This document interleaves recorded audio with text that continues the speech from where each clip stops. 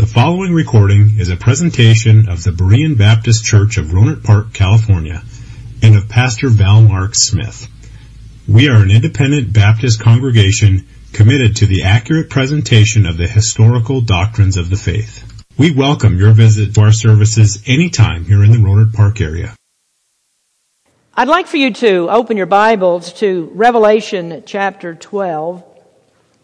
This Christmas season I was thinking about a text for this sermon, and I look back on some of the messages that I'd preached in years past, and that's one of the advantages of a long tenure, being pastor of a church, that being pastor over 17 years, I've preached hundreds of sermons here.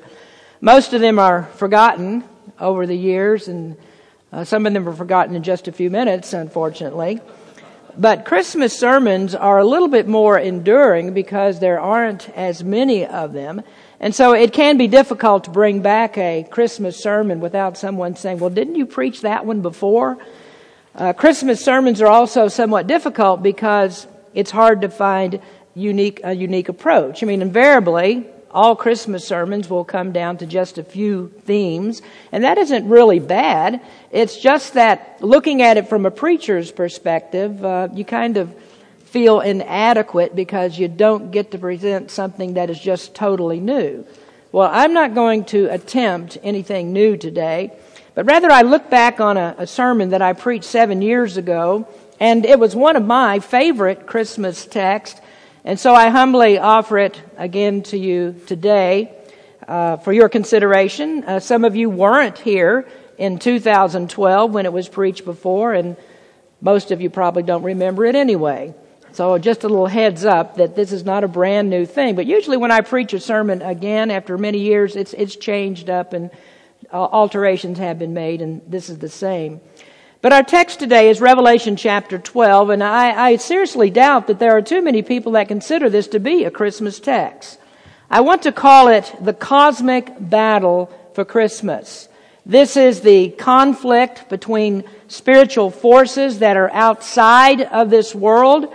This is a conflict between good and evil. It's a conflict between God and Satan.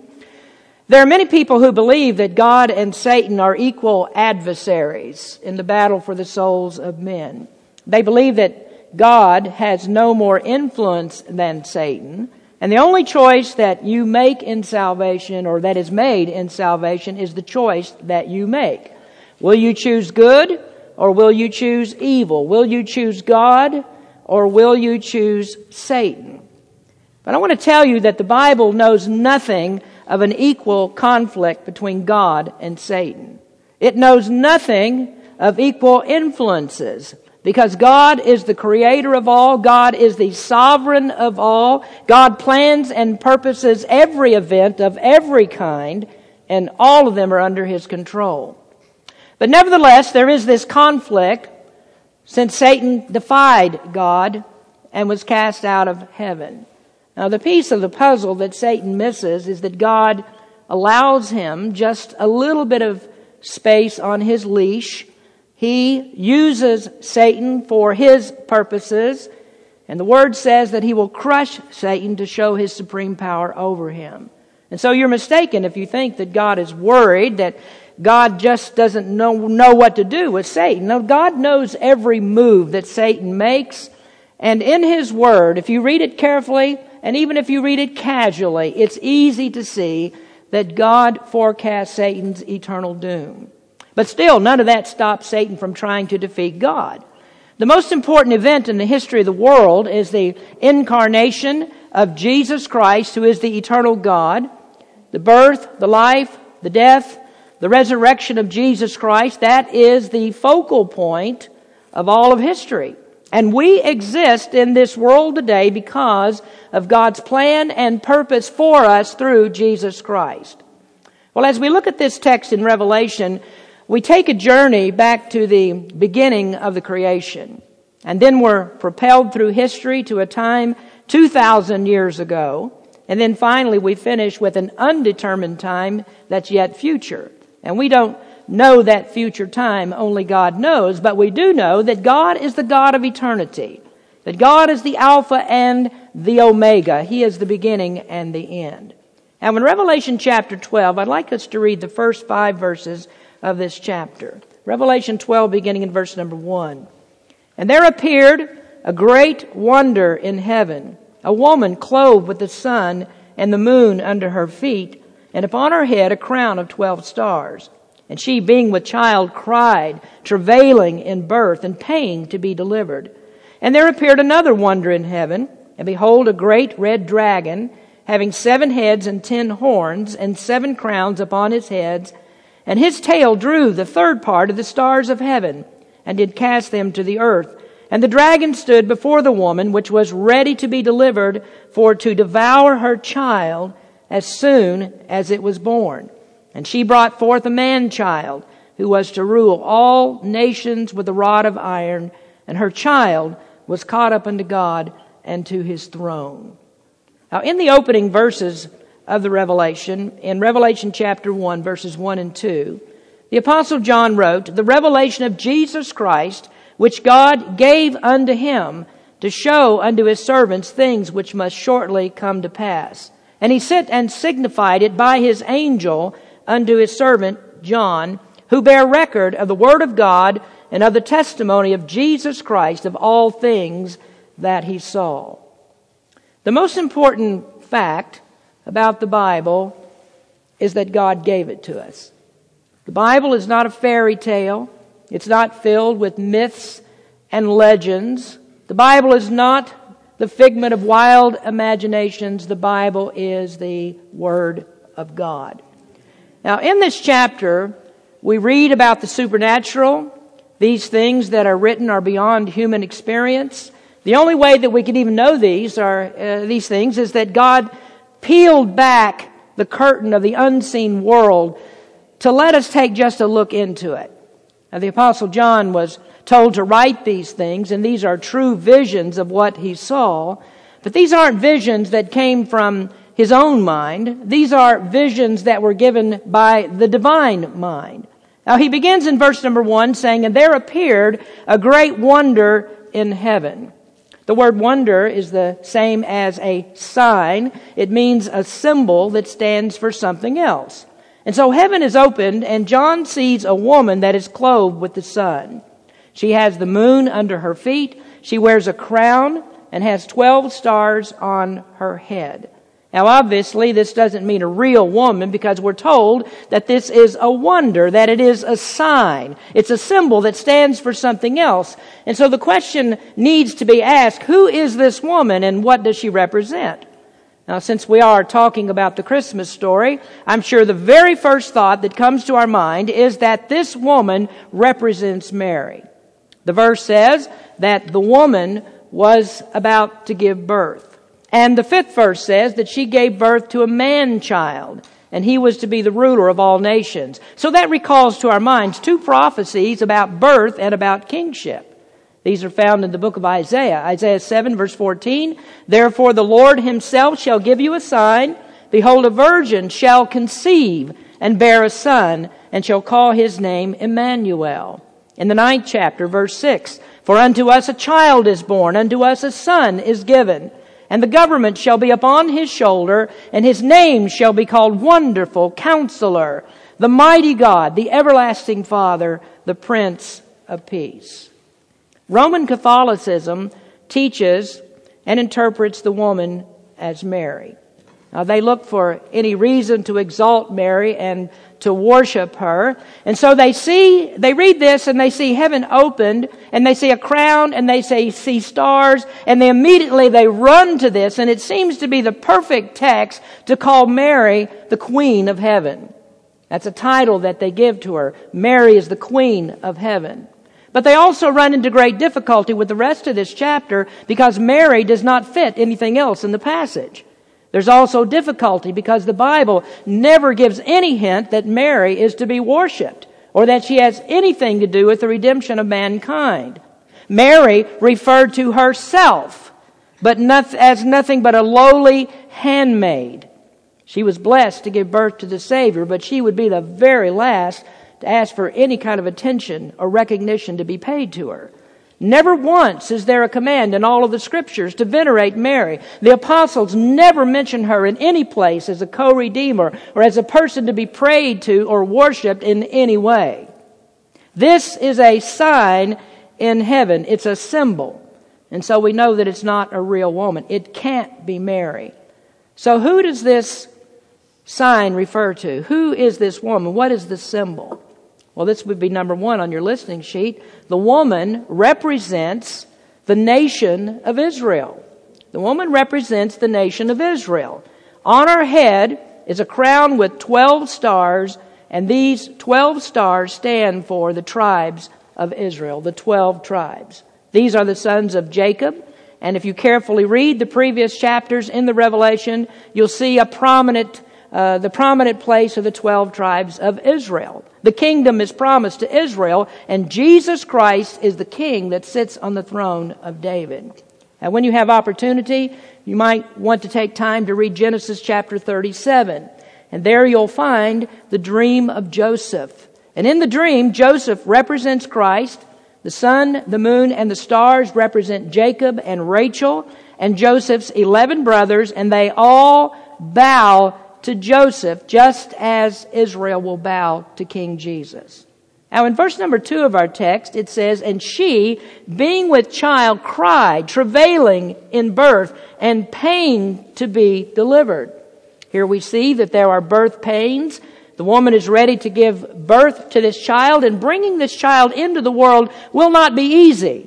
The cosmic forces of evil will do everything they can to prevent this birth. To prevent the birth is to stop this child from fulfilling God's eternal plan for the redemption of the world. So number 2, her pain. The woman's pain is the struggle to bring Christ into the world. This is the struggle. The pain is the struggle to bring Christ into the world. In just a few minutes, we'll take a quick tour through the history of Israel and see how difficult it was for Christ to come. The promise that God would send a Redeemer was given first in the Garden of Eden. And only 3 chapters into Genesis, the world was already in need of a Savior. Bible scholars differ about how long that Adam lived in the Garden of Eden before he sinned, but almost all are agreed that it was a short time, that the world was in existence only briefly before man rebelled against God and sealed to himself a curse. Scripture says that the wages of sin is death, and spiritual and physical death are the rewards for Adam's sin in the Garden of Eden. God told Adam, "Do not eat of the tree of the knowledge of good and evil." He said, "In the day that you eat, you will surely die." And Adam ate, and he was cursed, and death was the result. At that moment, Adam died spiritually, and then his body began to die physically, and because of Adam's sin, the whole world is cursed with death. Now, do I need to tell you who is behind the temptation and the fall of Adam? It was the cosmic forces of evil, as Satan already started his war against God's perfect plans. And friends, the curse endures to this very hour. Each of us is born in sin. We are all born with the curse of death on us. Every person is born in spiritual death. We are all on the way to physical death. So spiritually we are born dead, and from the moment that we take our first breath, we are headed for the inevitable of physical death. There is no one who gets out of this world alive. But we thank God that He's gracious and He's merciful. He knew what would happen in the garden. He knew what Satan would do. He created man, knowing what Adam would do. And God already had a plan in place to lift the curse and to bring His creature, Adam, man, back into fellowship with Him. His plan was Jesus. His plan that a child would be born. His plan was Christmas. But it wasn't a plan without strong opposition. Cosmic forces were at work to destroy this plan. Now, there was a special nation that was chosen to bring Christ into the world. This is Israel. And Israel would give birth to the Messiah. And so Israel was put squarely into the crosshairs of the most powerful forces of evil that wanted to prevent this birth. Now that brings us to verses 3 and 4 in our text. It says, "And there appeared another wonder in heaven, and behold, a great red dragon, having 7 heads and 10 horns, and 7 crowns upon his heads, and his tail drew the 3rd part of the stars of heaven, and did cast them to the earth. And the dragon stood before the woman, which was ready to be delivered, for to devour her child as soon as it was born." Now the next sign that John saw was a great red dragon. Great refers to the extent of his power, that he's more powerful than any other creature. Oh, this is a frightening sight. This dragon has 7 heads and has 10 horns, and those are also symbols. Now remember, this word wonder, that means a sign. It's a symbol of something. And there's much, much more here in this text that we can tackle in one sermon, but I can tell you that the 7 heads refer to 7 great empires that would come into existence. The 10 horns represent the power of the confederation of nations in the end times that will be controlled by the Antichrist. And all of these had the same purpose in mind. It is either to stop Christ from being born or stop him from completing the eternal plan of God. The dragon is explained in verse number 9, if you want to look there. This dragon is that old serpent who is called the devil. He is Satan. He's the fallen angel Lucifer, who from the beginning was the chief architect of this cosmic battle against Christ. So we go back to the woman and we see, number 3, is that her great enemy is the fallen angel Lucifer. The enemy is the fallen angel Lucifer. The vision that John has in verses 3 and 4 is of a scene that took place either just before the creation of man or shortly afterwards. It might have been before the commencement of the earthly creation. The Bible doesn't give an exact timeline, but I believe the angels were the first of the created order. This means that they were created outside of time, since time is a function of the created world. But in any case, God created the angels, and one of them, named Lucifer, rebelled. According to Isaiah 14 and Ezekiel 28, Lucifer was the chief angel. He was the most powerful. He was more beautiful than any of the others. And because of his power and because of his beauty, he was prideful, and he rebelled against his Creator.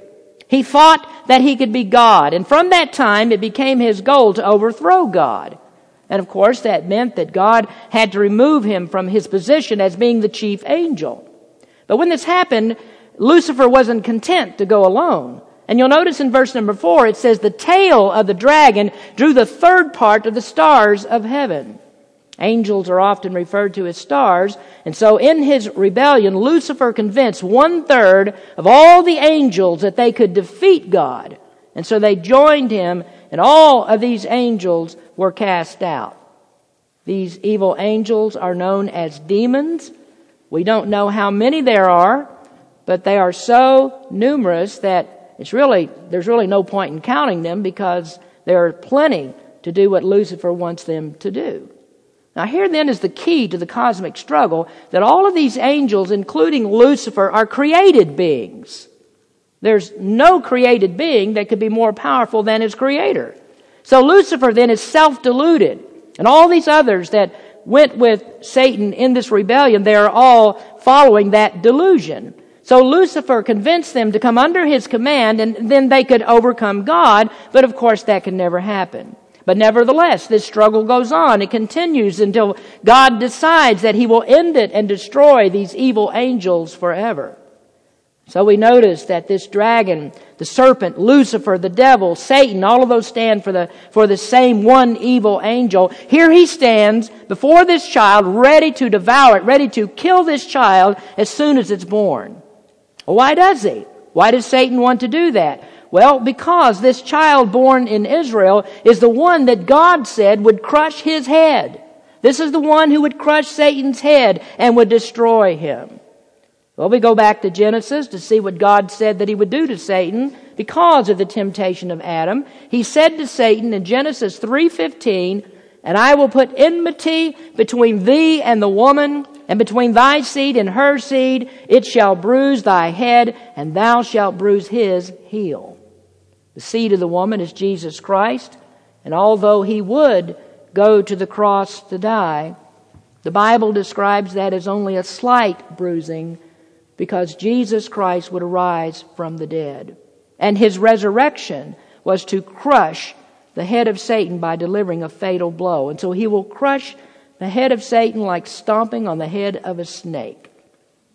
Well, then what do you suppose that Satan's number one goal is? Well, his goal is to get Christ before he gets him. He must destroy this child in Israel before the child has a chance to destroy him. And so he stands before the woman who's ready to give birth, ready to kill this child. Now, once again, the pain that the Bible talks about here is the struggle of Israel to bring this child into the world. Now, then we notice fourthly, Satan vigorously opposes the plan of redemption. He vigorously opposes the plan of redemption. Now, in one sense, you can say that our fate is immaterial to Satan, except that our success is Christ's success. The plan of redemption, you see, is broader in scope than your salvation or mine. In fact, there is an eternal cosmic scope to Christ's plan, and that is to return the entire order of creation, not just man, but the entire order of creation to its pristine condition. This means that the only angels that will be left are holy angels. The only men that will be left are holy men. The only earth that will exist is one that does not have the effects of the curse on it. And so when Satan opposes the plan of redemption, what he's actually doing is struggling for self-survival. Destroying the child and us, that is the only way that Satan can preserve himself. And thus we have this cosmic struggle.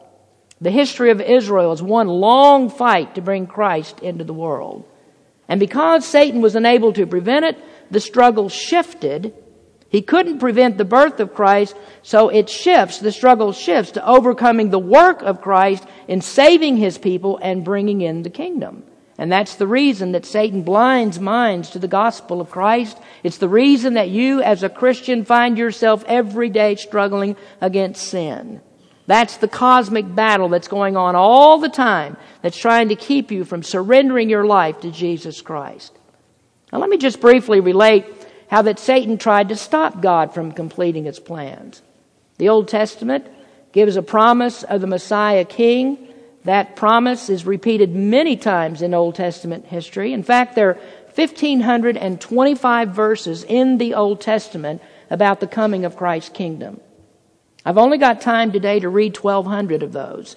Well, really, don't worry. We're going to go fast here. And I'm just going to tell you a few incidents from the Old Testament. Then we're going to look at one primarily from the New Testament that shows Satan's consistency in trying to stop the coming of Christ and trying to prevent him from doing the work that he is called by God to do. Now, the first attempt at stopping the coming of the Savior into the world happened very, very early. This was the attempt against Abel. In Genesis 4, verse number 1, Cain was born. And I want you to listen to the very peculiar nature of the language. Genesis 4:1. And Adam knew Eve, his wife, and she conceived and bare Cain, and said, I have gotten a man from the Lord. Eve said, I have gotten a man from the Lord. The indication is that Eve believed that Cain was the promised one of Genesis 3:15. She thought that Cain was the child that would crush the head of the serpent. Now, interestingly, Cain's name means possession. It means something that is prized above everything else. And perhaps that thought had been drilled into Cain's head that he is above everything else, so that when Abel was born and God favored Abel, Cain became exceedingly angry, and so he killed his brother. Oh, how wrong Eve was about Cain. I mean, there's an interesting verse in the New Testament that spells out the true character of Cain.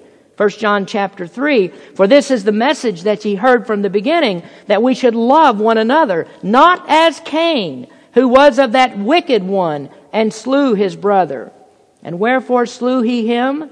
Because his own works were evil, and his brothers were righteous. Abel was the godly one. Cain was from the wicked one. He was the seed of the devil. And so it appeared before the second generation of mankind was over that this promise of the Messiah had already failed.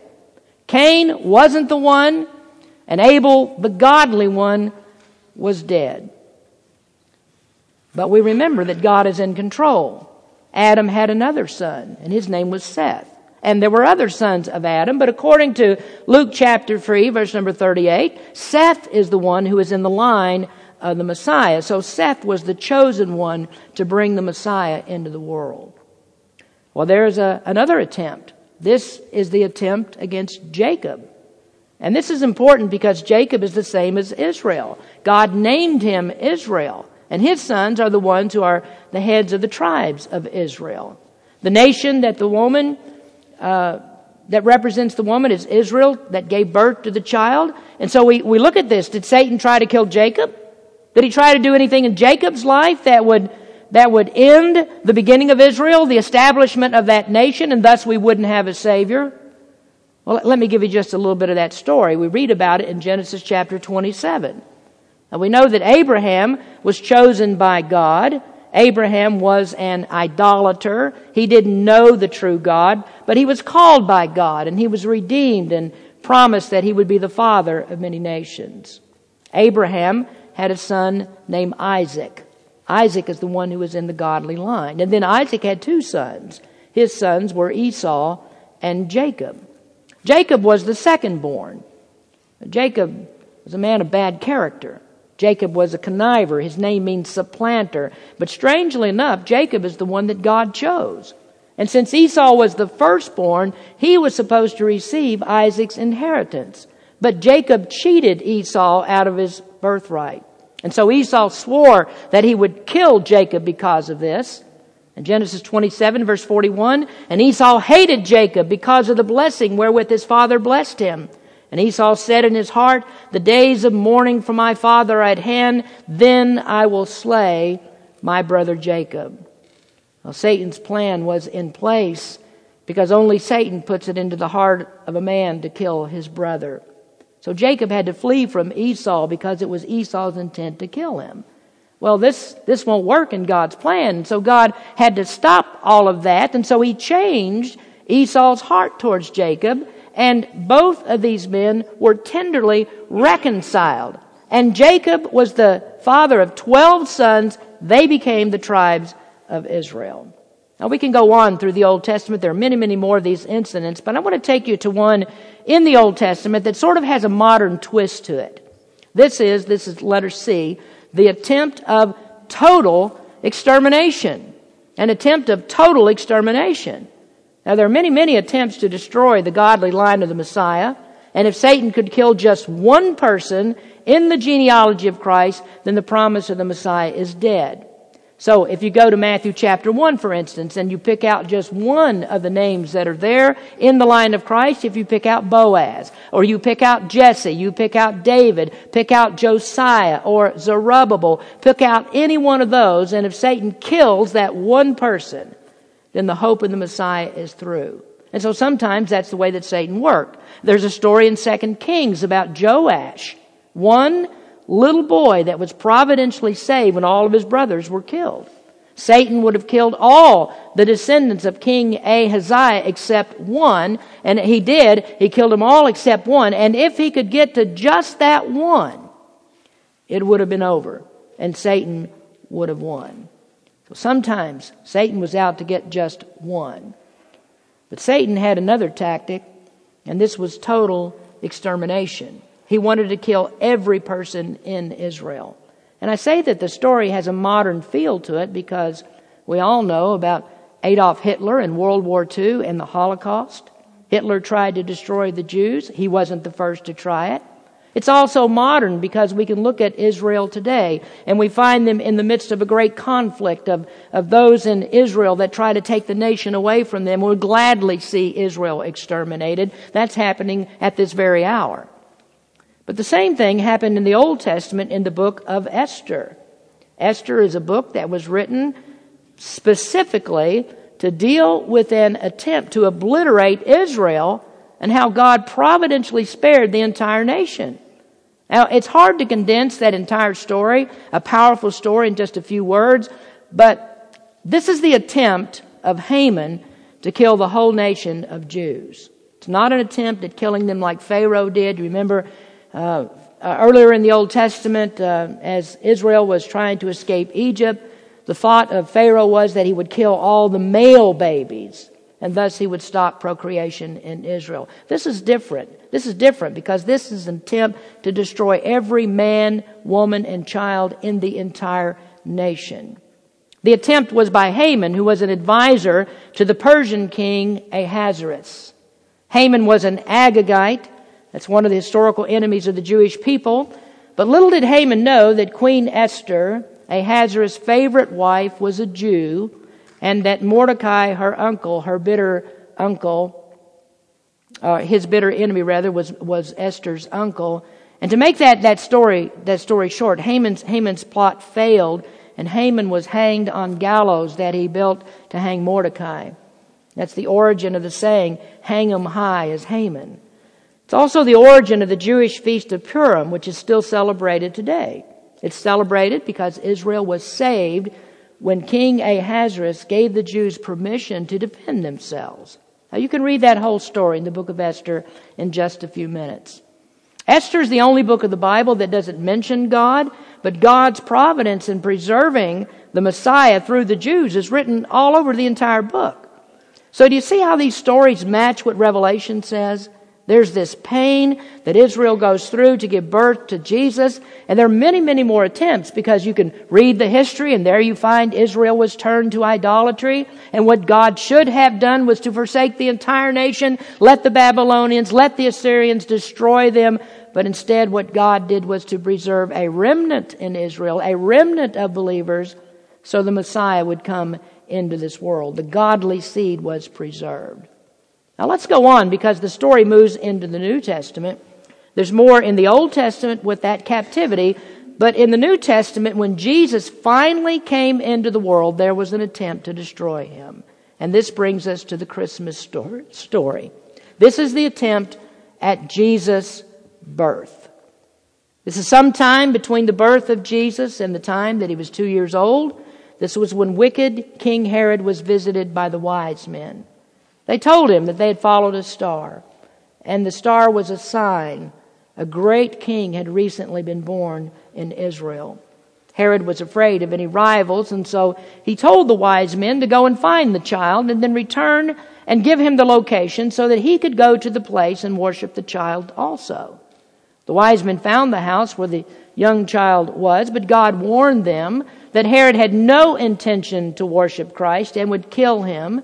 If he found the location, he would kill Jesus. And so the wise men didn't return to Herod, but they went back to their homes another way. But this infuriated Herod. We just read about that a few minutes ago. Herod was infuriated by it. Turn to Matthew chapter 2 again, and here is recorded one of the worst crimes in human history. This is the kind of carnage that Satan inflicts in this terrible cosmic battle against God and his people. Satan cares nothing for those that he would destroy. So we look at Matthew chapter 2 and in verse number 16. Then Herod, when he saw that he was mocked of the wise men, was exceeding wroth and sent forth and slew all the children that were in Bethlehem and in all the coasts thereof, from 2 years old and under, according to the time which he had diligently inquired of the wise men. Then was fulfilled that which spoken by Jeremy the prophet, saying, In Ramah there was a voice heard, lamentation and weeping and great mourning, Rachel weeping for her children, and would not be comforted because they are not. Herod found no way to find Jesus, and so in one fell swoop, he had all the children 2 years old and under killed. Many people believe that Herod drew a 7 to 10 mile radius around Jerusalem, and he had all of these little children from birth to toddlers killed.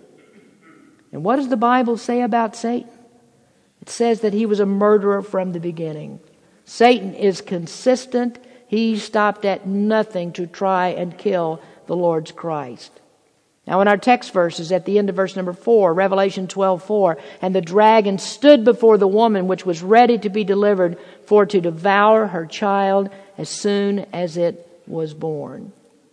Now I'm going to give you just one more, even though we could talk about the numerous times that Christ in his public ministry, Satan tried to kill him. In his hometown of Nazareth, they tried to throw Jesus off a cliff. Satan tempted him to throw himself off the pinnacle of the temple. When he taught and healed, there were those that hated him so much that against all good reason they would have grabbed him and taken his life. In the Garden of Gethsemane, Satan would have killed him if he could. But Jesus prayed for strength from his heavenly Father that he might live to go to the cross. He wanted to live to go to the cross and die there. Satan tried numerous times because he understood the necessity of the cross. If he could kill Christ before the time, he wins. And we wouldn't be here today talking about redemption and the lifting of the curse and cosmic victory over Satan and evil. If Christ had died any other death but the cross, if he'd had died other than giving himself willingly to the death of the cross, we wouldn't be here today talking about this story. So there were many, many attempts to stop the birth of Christ, and that story has always been the same. Israel travailed to give birth to Christ. Satan persecuted God's people in every imaginable way. But the truth is, it was all worth it. It was worth it because God blessed Israel. And the greatest blessing on Israel is yet to come. That God will restore them in the coming kingdom. David's throne will be reestablished through Christ. And the dominion of the Lord Jesus Christ will not be one country. It won't be a few countries that surround the Mediterranean. His kingdom will be across the entire world. And the Bible says that all will bow before Him. Now the woman pained to bring forth the child, but she did give him birth. Verse number 5. And she brought forth a man-child who was to rule all nations with a rod of iron, and her child was caught up to God and to His throne. Now lastly today, I want you to note, the incarnation was the guarantee of salvation. The incarnation was the guarantee of salvation. Verse number 5 is remarkable when you talk about brief overviews. This would be the ultimate. This verse skips over the perfect life of Christ. It skips over the cross. It says nothing about 3 days in the tomb. There's nothing here about a resurrection. There's nothing here about 2,000 years of church history. None of that is mentioned in the verse. But it does mention the ascension. Now, when we preach Christ, we talk about His birth, we talk about the life, we talk about His death, and certainly we talk about the resurrection. But somehow, lost in the shuffle, it seems that when we preach Christ, we really never say much about the ascension, do we? Not much is said about the ascension of Christ. But I can assure you the Holy Spirit doesn't forget it. Because presently, Jesus Christ is waiting in heaven for His coronation. Woman delivered the child, and God was incarnate, and the incarnation made a perfect sacrifice for sin possible. Christ couldn't be our Savior. He couldn't impute to us His perfect obedience unless He came to this earth and submitted to God's law. Galatians says, but when the fullness of time was come, God sent forth His Son, made of a woman, made under the law, to redeem them that were under the law, that we might receive the adoption of sons. So the incarnation is the allowance of the gospel. Paul said Christ died for our sins according to the Scriptures, that He was buried. He arose the third day according to the Scriptures. So what does the incarnation mean for us? Let me give you two promises that come out of the incarnation. The first is that there is a promise of a Redeemer. A promise of a Redeemer. We read this in Genesis 3:15. It's the proto-evangelium, the first gospel. God cursed the earth, but He promised that the curse would be lifted through the incarnation, the seed of the woman. Now in the Garden of Eden then, we see a view of God's grace. The gospel is the gospel of grace because man couldn't redeem himself. And so what God did, He said, I will bring salvation to the world. And this theme of redemption runs throughout the entire Bible, starting in Genesis, going all the way to Revelation, and the theme is always God will bring redemption. And each of the examples that I gave you of Satan's attacks and of man's willingness and eagerness to be Satan's pawns, all that is a testimony to the grace of God and His determination to redeem. Because looking at what we have done, what the world has done, what Satan has done, what every person has done, there is no cause for God to redeem. None. None found in us. It's only because of His mercy, His love, and His grace that we have a Savior. Satan couldn't kill the Redeemer, and thus he couldn't kill salvation. Only thing that he can do is to inflict pain on us for a time. He can only bruise the heel of the Messiah, but Christ will crush his head. Now next is the promise of a ruler. Here's the best news that you'll hear today. Christ is coming back. Christ is coming back. The incarnation means that there's a ruler that will sit on the throne of David forever. Verse 5 says, He'll rule the nations with a rod of iron. And this is talking about the millennial kingdom when Christ will come to sit on an everlasting throne. And it will be a kingdom of perfect peace. And then He will have the final victory over sin and Satan.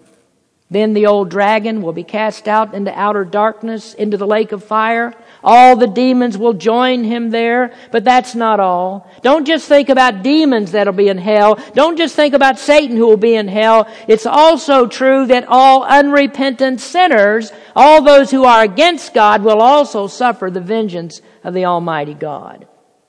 At the end, sin and Satan are gone. At the end, the demons are gone. And at the end, evil men are gone. At the end, the cosmic battle is over, and it's won by the man-child who is born of the woman. Final victory comes to those who place their faith in Jesus Christ to save them from their sins. Heaven is assured because the woman gave birth to the child. John looked into heaven. He saw the eternal scope of Christmas. He saw the battle that raged between good and evil. He saw this battle between God and Lucifer. He saw the pains of Israel struggling to bring the Messiah into the world. And then he saw God's success. God will never be defeated. He wants you to be saved, and thus a child was born. Because of this, the world has hope. The child was born, and every Christmas we are reminded the child was born. And if I have to tell that same story the same way 1,000 times, it never gets old. A child was born. Thank God for His mercy and grace. It was His child that was born. Let's pray. Heavenly Father, we come to You thanking You that You brought this child into this world. We are hopeless, we are helpless without Jesus Christ. It's only because of Your mercy, Your love, and Your grace on wicked, vile sinners that we can be saved. We are so thankful that we can hear the gospel of Jesus Christ, that we have that privilege to sit in a place like this, to open the Word of God and to read the story of how Jesus Christ was born, how He lived, how He went to the cross, how He died, how He arose from the grave to ensure our victory, and that we might be in heaven with You. Thank You, Father, for Your mercy and Your grace. We pray You'd open some sinner's heart to the gospel of Christ. Open our eyes to see what we must do because of what Jesus did. Thank You, Lord, for all of these things. In Jesus' name we pray. Amen. Thank you for listening to this presentation of the Berean Baptist Church of Rohnert Park, California. If you would like further information about our church, please feel free to call us at area code 707-584-7275 or write to us at Berean Baptist Church, 6298 Country Club Drive, Rohnert Park, California, 94928. Additionally, you may visit us on the World Wide Web at www.bbaptist.org.